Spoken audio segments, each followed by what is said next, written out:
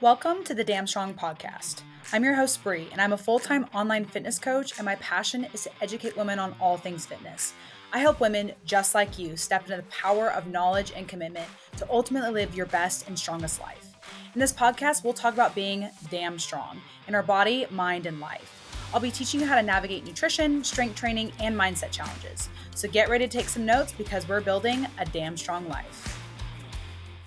Hello, everyone. Welcome back to another Q&A. I love these podcast episodes because I'm answering questions that literally you guys are directly asking. I post on my stories a little question box every couple weeks asking what questions you want me to go over in the podcast. So if you're interested in submitting your question, make sure you're following me on Instagram and watching me on my stories, all that good stuff. So you can see when that pops up, you can submit your question and I will try to answer it on the podcast. I think I'll actually be able to get through all of the questions that I have listed here today. We'll see. We'll see what we can make it through. But if you're interested in submitting a question in the future, just make sure you input that into the question box. I like today's questions because they're very common questions that I get. And so I feel like these questions specifically can help a wide spread of people. I think all of the Q&As can definitely help everyone. But these are some very, very common questions that I get. So I'm excited to dive into these questions specifically. So let's just go ahead and get into it.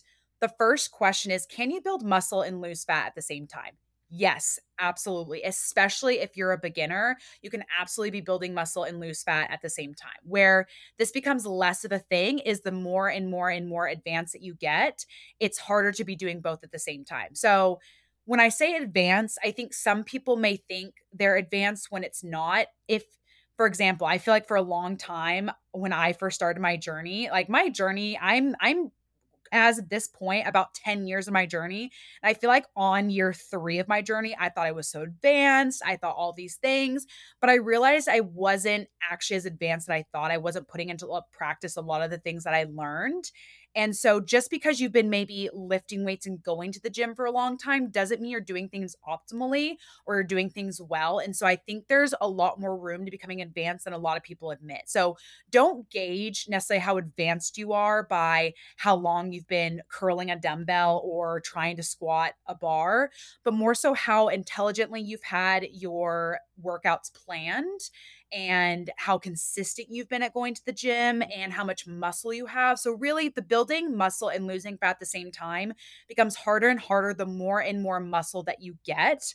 And so if you are newer to your journey, you can absolutely be in a calorie deficit and strive to build muscle or strength train at the same time. And you can build muscle and lose fat at that same time. So, good news for you if you are brand new to getting into the gym or lifting weights and you have a body fat loss goal that you're wanting to achieve at the same time, it's absolutely beneficial for you to go in the gym and be strength training while you're in a deficit because you can be building muscle and lose fat at the same time. But I'll also argue it's always beneficial to be strength training when you're trying to lose body fat because when we're losing body fat and we're in a calorie deficit, we want to be telling our body, hey, we want to keep this muscle. Right? We only want our body to be taking body fat, but don't take this muscle to burn for calories, only take the body fat. And by training really, really hard, you're telling your body, hey, we need this muscle. Don't take this muscle, only take the body fat. So I would always encourage in a fat loss phase to definitely be strength training, but you can absolutely be building muscle and losing fat at the same time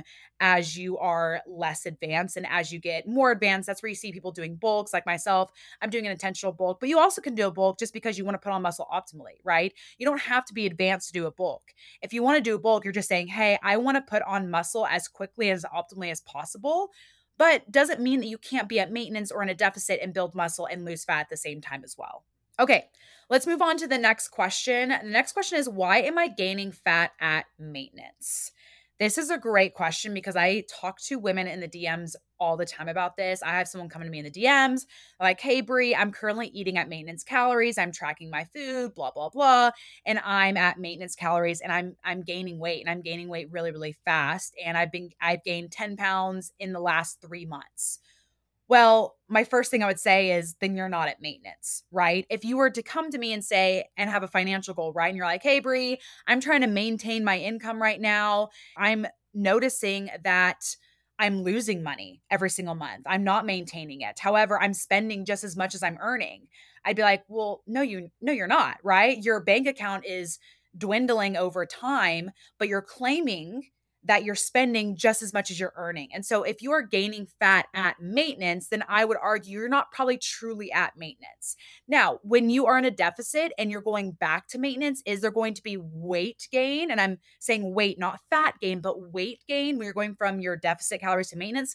Absolutely, there's going to be some weight gain, right? Because you're going to be eating more food. With consuming more food means your body's going to retain more water, right? So there is going to be a sense of weight gain when you go from deficit back to maintenance. But if you are in pursuit of maintenance and over the course of, again, 3 months, you've gained 10 pounds, I'd really argue if you're actually truly at maintenance or if you're really in somewhat of a surplus. And so when I have someone come to me and say, hey, I'm tracking at maintenance calories, I'm eating at maintenance, and I'm gaining weight and most likely fat, my first question is to ask, okay, with your tracking, are you tracking everything and being accurate? And if the answer is yes, I'm tracking the weekends, I'm tracking when I'm going out with friends, I'm including alcohol, I'm tracking everything at home, then my question would be like, okay, well, maybe you need to reassess where you're thinking your maintenance calories are. Maybe the calories you currently are at are actually a surplus and we need to lower them a little bit. Or do we want to up your activity a little bit? So if you're currently at maintenance calories and you are gaining weight month to month to month to month, then you're not actually at maintenance calories. You're more than likely in a surplus. Okay, next question is, how do you get all of your grams of protein in each day? And my first thought to this was, well, I eat food that has protein in it, as that's how I get to it. But I'm assuming this question is coming from someone who's trying to hit their protein each day and is not successful in hitting their protein goal each day. And so for me, I think back, I'm like, okay, how do I make sure that I hit my protein every single day? And the biggest thing for me to make sure not only hit my protein, but they also hit my calories every day is pre-tracking.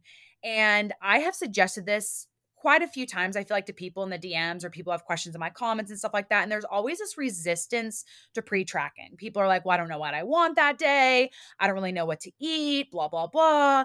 And I kind of battle on the side of like, yeah, I know I understand you may not know what you want that day, but can you wake up 15 minutes earlier than you normally do, pull up MyFitnessPal and just track what you want to eat that day? Like, more than likely you have an idea when you wake up in the morning what you want to eat that day. Or, when you get up and you're going pee, can you just pull up your phone and pre-track what you want to eat to get an idea?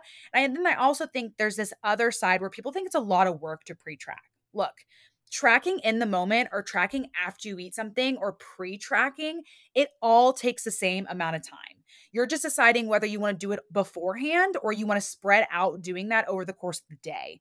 And so to help you be more successful, planning things all before you're trying to hit that goal is going to be really smart, right? When you have any goal in life, whether that's you're trying to work out or you're trying to be more consistent in something, usually you're going to sit down and plan out how you're going to do that, right? When you meal prep, you plan ahead of time when you're going to the grocery store. Okay, what do I need to buy? What do I need to get? What am I going to make? It's the same thing with hitting your protein. I want you to start pre-tracking your protein at the beginning of the day to help you hit your goals. So if you're sitting down on the toilet in the morning going pee and you're pre-tracking your protein in, and you say, okay, I've tracked my breakfast, I've tracked my snacks, I've tracked my lunch and my dinner. Okay, I didn't hit my protein. Let me go back to my logs and say, okay, what can I change? Okay, you know what? Why don't I swap out this snack here of nuts and swap that out for a protein shake? Okay, perfect. Now I've hit my protein goal. So, how am I getting my grams of protein all in each day? My biggest success to doing that is pre-tracking. And then on top of like understanding like where protein in his foods like meats and dairies and cheese and edamame, and remembering that there's also bits of protein in like your bread and all of those things. And so through that experience of learning what protein is in foods and then pre-tracking that is how I make sure to hit my protein each day. With that question, I actually want to jump a little bit ahead to another question that I was going to answer, but I feel like these actually coincide really well together. So someone asked the question of hitting protein goals on a low meat / vegetarian diet. This is a great question. I think a lot of times people believe who are vegan, vegetarian, don't eat meat, or maybe low meat that you can't hit your protein goals. I was pescatarian for about 2 years, which if you don't know what pescatarian means, it means I don't eat any animal meat except fish. So as far as animal products, the only thing I ate was like eggs, cheese, dairies, which cheese is a dairy, I realize that, and fish. Those are the only things that I ate. And so I have some experience of being on a vegetarian slash low meat diet because even though I did eat fish, it was only maybe like twice or three times a week that I had fish. And so how I hit my protein goal on a low meat and vegetarian diet was one through coming an understanding of where protein is in foods and remembering that I can get protein through lots of different sources and that every little bit counts. Like remembering that my bread has 6 grams of protein. But here are the staples that I did for hitting my protein on a vegetarian low meat diet was protein shakes for sure. Don't be afraid of protein shakes. I feel like people are like, oh, I want to get my protein from like Whole Foods, which I get that, right? You want the vitamins, you want the minerals. I get that. But protein powder is just powdered food, right? Don't be afraid to have one or even two protein shakes if you want to in a day. I always for sure had at least one protein shake every day. Did I have to have one protein shake every day? No, I didn't. I truly believe I could have hit my protein without the protein shake. But I wanted cookies at the end of the day almost every day when I was a pescatarian. I still do now, to be honest. And having that protein shake helped me to hit my protein goals while also wanting to enjoy those cookies. So I always had a protein shake. On some days, I even have two. Greek yogurt is a great one that I think a lot of people don't think about. Chobani Completes, if you're familiar with the brand Chobani, they have these little like drinkable yogurts or 25 grams of protein, 190 calories. A great way to crush your protein is Greek yogurt. You could throw fruit in there to help them be more filling. There's lots of ways to do Greek yogurt that's going to help you with hitting your protein. But I definitely would check out Chobani's. And then other than that, I do Dannon's a lot. Dannon has like a light and fit one that's like 80 calories, I think 13 grams of protein. So I really love Dannon's as well. Another one is edamame. I don't think people think about edamame a lot. It's a vegetable and it has a pretty good amount of protein. So, a lot of times when I would eat fish, I would have fish with rice and I'd throw edamame in there. So, not only was I getting protein from the fish, from the salmon or tilapia, then I was also getting a veggie with some extra protein as well. So, adding edamame to any of your bowls that you're making is a great way to get some extra protein. Cottage cheese is a big one. I've recently started diving into cottage cheese. I've actually made some like protein pancakes the other day where the recipe called for cottage cheese. They were super super good and I love those. There's lots honestly nowadays there's lots of cottage cheese recipes. I feel like on Instagram, Pinterest is always where I go to for recipes. So if you're interested in diving into cottage cheese more, definitely go on Pinterest and type in cottage cheese recipes. There are so many different ways to add cottage cheese to things. I actually saw someone yesterday post that they made their eggs and put cottage cheese in their eggs. I was like, that's brilliant because then it makes your eggs like kind of creamy and stuff from the cheese. And so I thought that was really, really great. I was just going to go on to that though, with saying like whole eggs or even just egg whites for a long time. Even now, I'll dive into them every once in a while, but I feel like for a long time I was on this like breakfast uh, sandwich kick where I would do a English muffin with egg whites, a slice of cheese, and a vegan sausage. There's a vegan sausage patties from Morningstar. They are delicious. I think they're better than real meat sausage patties. Again, the brand's Morningstar. I'd make those, and that was a really great like protein breakfast for me.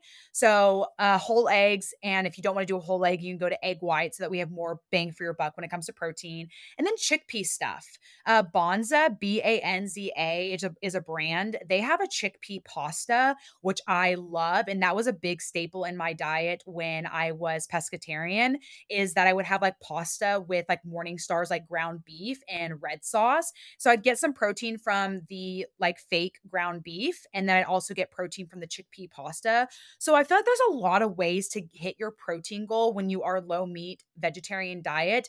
It just takes more work and effort and thought going into it. But once you start understanding where you can get your protein from, it makes it so much simpler. It's just getting over that hump of finding things. So I think a really good start is if you are someone who's vegetarian, low meat, and you're really struggling with your protein, focus on a meal at a time instead of maybe the whole day. I think you can. I think you could take the advice that I talked about with hitting all of your grams of protein in a day and like pre-tracking your food. But I think you could also start focusing on a meal at a time. Maybe just start with breakfast. Be like, okay, how many high protein breakfast ideas can I come up with, right? One I didn't even mention is like protein oatmeal, right? You could get a vegan oatmeal. You get a vegan protein powder, even a whey protein powder, and put that in with oatmeal, mix that up, throw fruit in there. If you wanted, if you have the calories for it, put peanut butter in there. That's another option, but go through each meal and build a rotary basically of the meals that you could pick from. So start with breakfast and start building stuff. You could do, eggs, egg whites, breakfast sandwich, breakfast tacos, uh, protein waffles, protein pancakes, I think I said protein oatmeal. I can't remember if I said that or not. But once you feel like you have a ton of breakfast things, then move on to lunch and come up with lunch ideas that you can do. So I feel like there's a lot of options. It just takes a little bit more work on your end to really think through, okay, where can I add protein in here? Tofu's, and even talk about tofu or seitan. Tofu or seitan is also a really great protein option too, if you're vegetarian and low meat as well. So I feel like I've talked enough about the whole protein stuff. Hopefully that was helpful. Again, it just takes a little bit of thought on your end. I encourage you pull up an iPhone notes or an Android notes or whatever phone you have and start making notes of things that you're really enjoying and protein sources. And even start looking at your bread and seeing how much protein's in your bread. Remember, every little bit counts. And so you may not realize like, oh wow, my cream cheese has 10 grams of protein in it. Oh my gosh, my bread has 6 grams. Oh my gosh, my bagels have 10 grams of protein. And start paying attention to the little things. I'm not saying you're going to get all your protein through bagels, but little things like that can help to add up over time. Okay, so the next question that comes up that someone asked, which I really, really like this one, is loving your body through slow and steady weight loss. I really like this one because I feel like a lot of women, just one, struggle in general with loving their body, but it also can be really hard to love your body, like you said, through the slow and the steady, being patient and loving yourself through everything. And my first initial thought when I saw this question was like, well, what other option do you have? If you're not going to love your body through the slow and steady, well, then the other option is to hate it.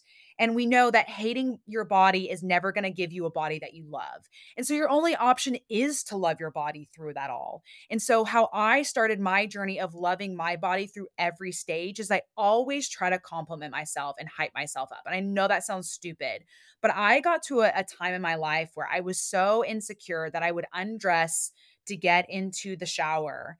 And I just look at myself in the mirror. And this was not only my body, but like how I looked, my hair, everything.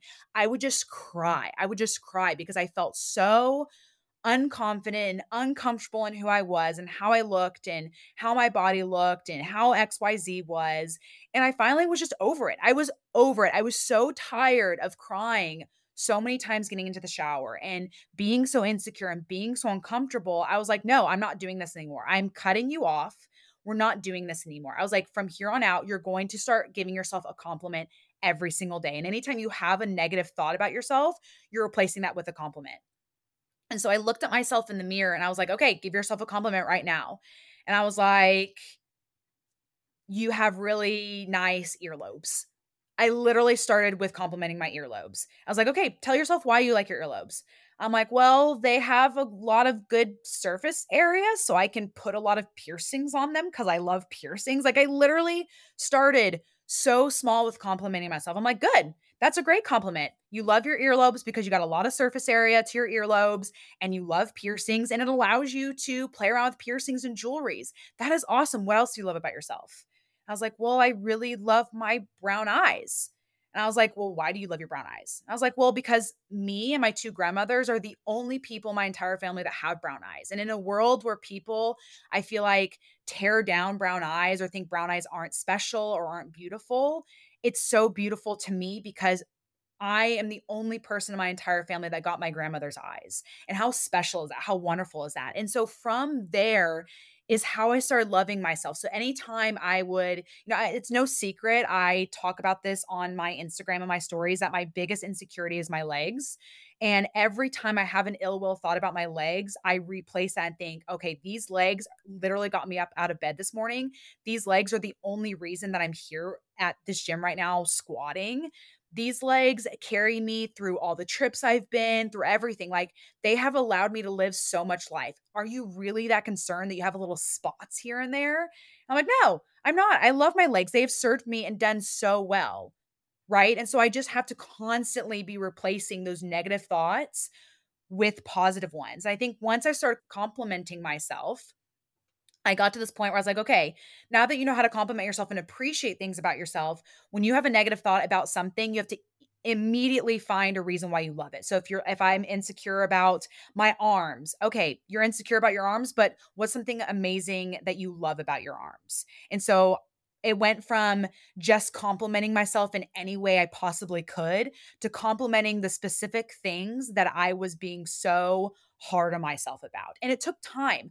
I want you to remember, like, this wasn't overnight that I learned to love my body through the slow and steady. I'm still learning to love myself through the slow and steady. I'm currently in a bulk right now, and I am reminding myself every day, like, how wonderful and beautiful my body is. Even though I have some extra body fat in my body, I'm getting stronger. I'm building muscle. I'm creating this shape. I am creating ableness to my body that's going to carry me for the rest of my life. I'm making sure that I stay sitting my own butt on the toilet for the rest of my life, right? And so I have to always, it's always a working progress. And I think it's become a lot easier. I have less and less and less negative thoughts than I ever have before, but it doesn't, I'm not immune to it just because I've been at this longer. And so that's the tips that I would give for like loving your body through not just the slow and steady weight loss, but even the slow and steady weight gain, like I'm going through right now with my bulk.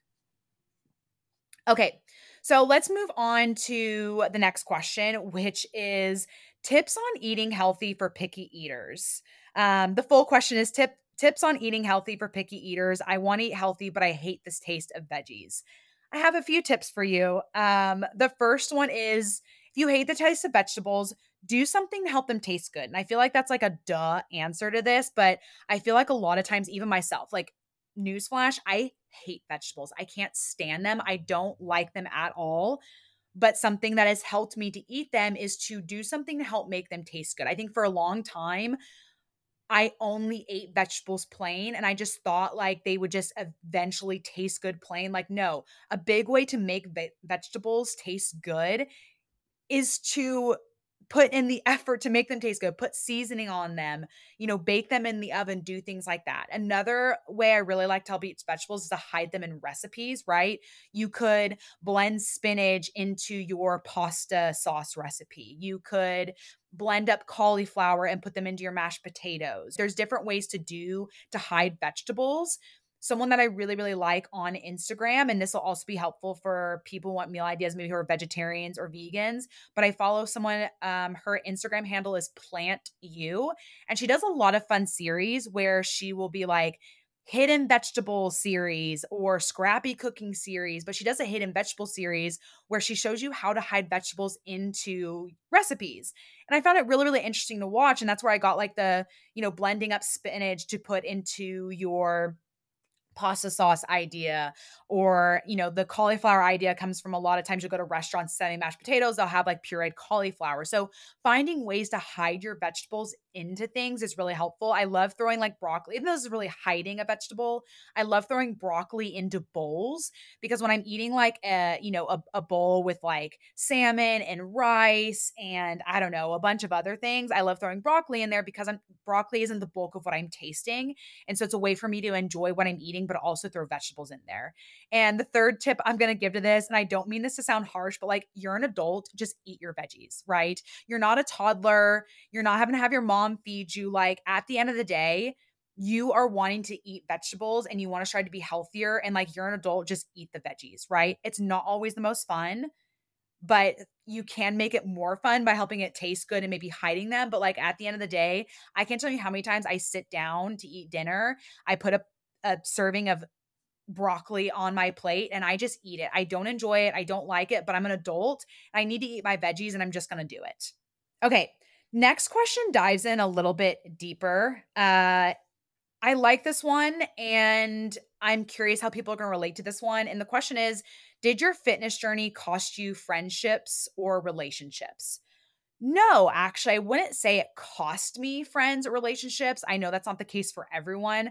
I've helped clients deal through a lot of very unsupportive friends and even like family members. And that's really, really hard. And I've been very fortunate to not have family or friends be really terrible to me where it's costed our relationship.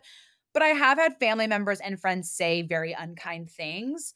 Um, I'm trying to decide if I wanna dive into some of those unfun things. I've had people in my life called me obsessed. I've had people try to give me, the largest piece of cake because I need to put weight on my bones or I need to put some fat on my bones.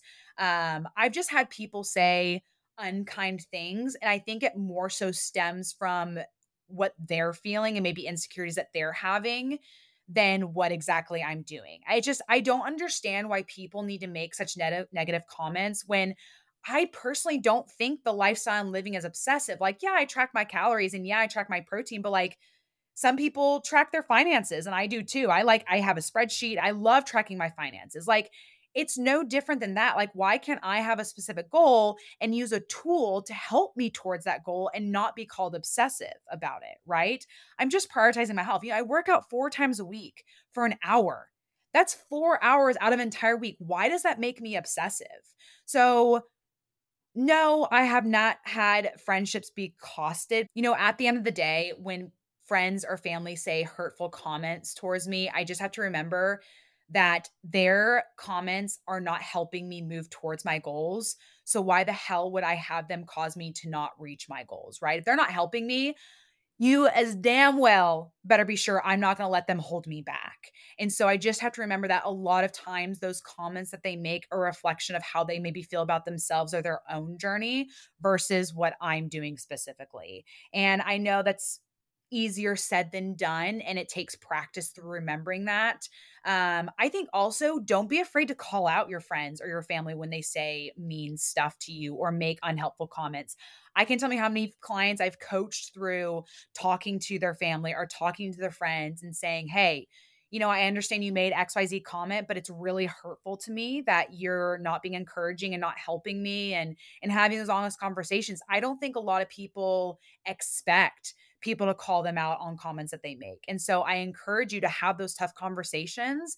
And it sucks, but if that means that friend not supporting you and not being in your life, and that's how you're going to grow as a person, then I encourage you to do that. But it's not easy having a breakup with a friend over things like that. Now, with family, that's a little bit harder, right? I think people necessarily, I mean, you could break up with your family if you want to and never see them again. That's an option. But I think people are less wanting to do that. But that's where you sit down and you have that talk with your family. Like, look, the comment you made yesterday about XYZ really hurts my feelings. I'm really trying to strive towards a healthier life and trying to do XYZ, and these are my goals. I'd really appreciate if you can support me.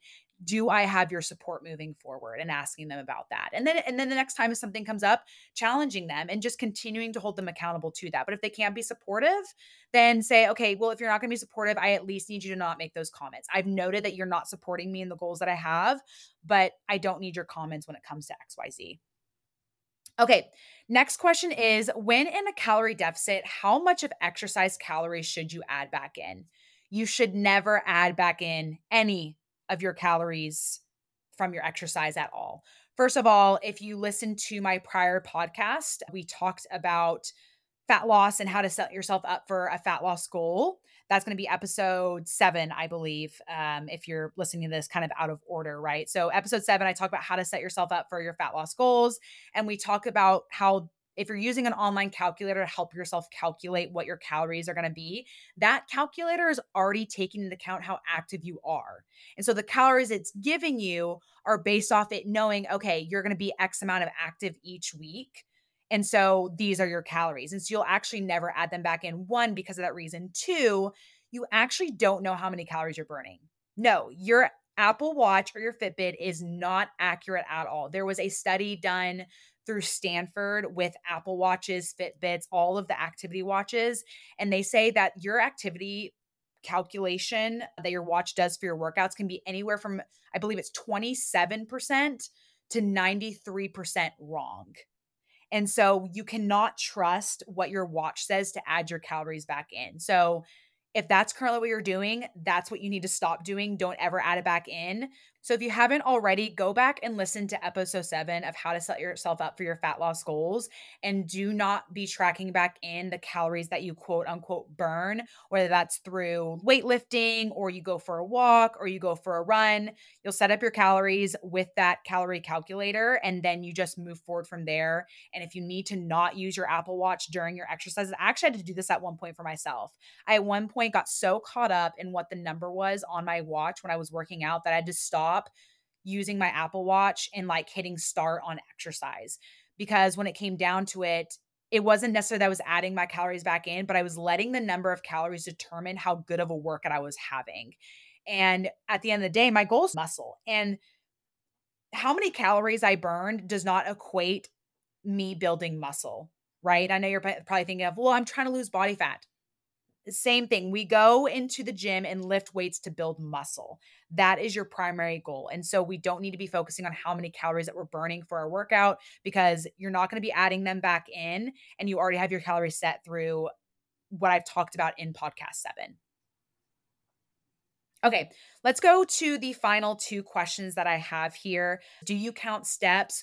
Currently, no, I'm not counting steps while I'm in my bulk because it's not, I'm trying to be in a surplus. And so, yes, I could make sure I'm maintaining a certain level of activity. But if I'm a little bit less active one day, it's not the end of the world because that just means I'm a little bit more in a surplus. And I don't mind putting on maybe a fraction of a little bit more body fat, and I'm pretty consistent day to day with what I'm already hitting. So I don't currently count my steps, but when I'm in a deficit, I absolutely count my steps. Again, if you have not listened to episode 7, I would encourage you to go back there. I talk about counting steps and why we have a step goal and all that. But yes, I do track my steps when I'm in a fat loss phase. And then when I'm not in a fat loss phase and I'm just maintaining, I try to just aim for more so like a time where I'm just like, hey, every single day, I want to go for a 15 to 30-minute walk every single day, and more so working on a lifestyle factor.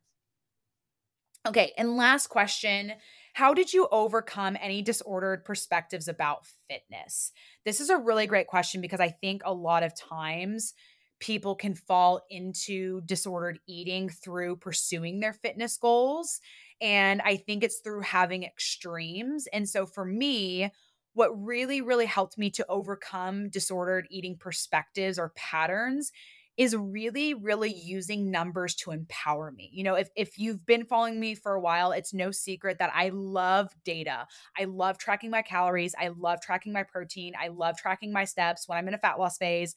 I love tracking my weights and my reps because data really, really empowers me. And I actually filmed a little reel on this, but data does what emotions can't, right? And that's bring logic into the situation. And so I feel like a lot of times, not always, but a lot of times disordered eating can come from a very emotional place. And so I've been able to manage my emotions and how I'm feeling through data, right? So when I'm in a fat loss phase and I'm tracking my calories, I can know, hey, if I'm hitting these calories every single week, if I'm trusting the process, I know I'm going to see progress, right? When I do my weigh-ins, right? I weigh in every single day when I'm in a fat loss phase, and that way I can navigate through the fluctuations. So if I weigh, 150 on Monday and the next Monday I weigh 150 again, I can look back at the fluctuations and be like, look, I actually made progress. I fluctuated all last week. And if I take the average of last week, I actually lost a pound. And so I've really, really, really created a power, stepping into the power of knowledge, if that makes sense. And I feel like that's really helped me to keep my emotions at bay, if that makes sense. Like you're going to have emotions through it all. I absolutely feel emotions on a daily basis and I navigate those, but I always bring myself back to the center and apply logic. And I'll be like, hey, Brie, like you're having a really, really rough day today and you're feeling like a failure. You're feeling like you're not losing body fat. Let's go back and let's look at the data. Have we been tracking everything we've been eating? Yeah. Have we been tracking everything we've been eating accurately? Yeah, you have. Have you been hitting, the gym 4 times a week? Yeah, you have. They haven't been the best workouts, but you have been getting to the gym 4 times a week. Are you hitting your step goal? Yeah, I am hitting my step goal. I'm hitting it every single day.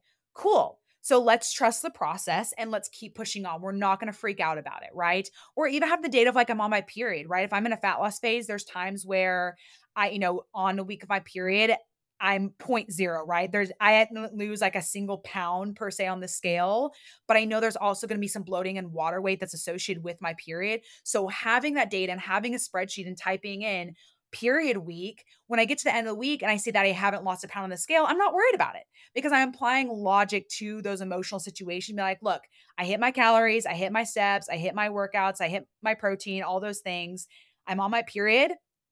I'm just going to trust the process and keep going. And so I think having logic and data to support and even navigate my emotions has really helped me to either overcome or avoid disorder perspectives because I find that, or I truly believe, and again, this might not always be the case. I think there may be cases where it's not, but I think a lot of times disordered perspectives in eating comes from very, very emotional places. I think there's multiple ways that comes from emotional places, whether you're, impatient and you're wanting to see fitness and you're wanting to see weight loss really, really fast. You're wanting to see, your muscle grow really, really fast. And so you may adopt some disordered eating patterns because you're wanting things to happen faster instead of taking it the slow and steady route. Or again, you get discouraged because you weigh 150 on Monday and then 150 the next Monday, when really you could help to navigate those emotions if you weighed every day and took the average. And so, personally, for me, that's how I feel like I've overcome that disordered perspective in eating habits. Again, I think different people are going to overcome it in different ways, but I think having the data really, really helps for me to actually bring myself down back to earth. I can't tell you how many times I've had a client freak out on text and I go, okay, let's see what the data says. And we go back to their spreadsheet and their data sheet. And they're like, oh, you're right, right? I've had a client who had a binge eating episode. She's like, I totally, screwed up. I undid everything. I am a failure. And I was like, let's actually analyze that. Let's go back and track everything you ate on your quote unquote binge episode. We went back and tracked it and we're like, you're fine. You actually didn't undo a lot of things and we can adjust for this next week and be on track for your goals. And she's like, oh, you're right. And since then, she hasn't had a binging episode because she's realized that it's through this restriction or through her feeling guilt and failure that it's further pushing her binging tendencies. Or I've had clients where they're like, oh my gosh, I'm not doing this or I'm not doing that. I'm not losing weight. And we look back at their data sheet and it's like, okay, we haven't been losing body fat for the last few weeks. Let's go back and look at your data. Okay. In the 8 weeks we've been working together, there's only 2 weeks that you've hit your calories, you've hit your steps, you've hit your protein, you've gotten all of your workouts in. 2 weeks out of 8. So maybe we need to reassess how consistent we're being, right? So there's a lot of times where you can bring yourself out of those emotions when you're applying data to it. Okay, guys, that is the end of the Q&A episode. Please be sure to shoot me a DM on Instagram letting me know what your biggest takeaway was from this Q&A. I'm always interested to hear. But until next time, have a great day. Thanks for listening to another episode of the Damn Strong Podcast. Show me some love by leaving a review and sharing a screenshot of this episode on your Instagram stories. Until next time, stay strong.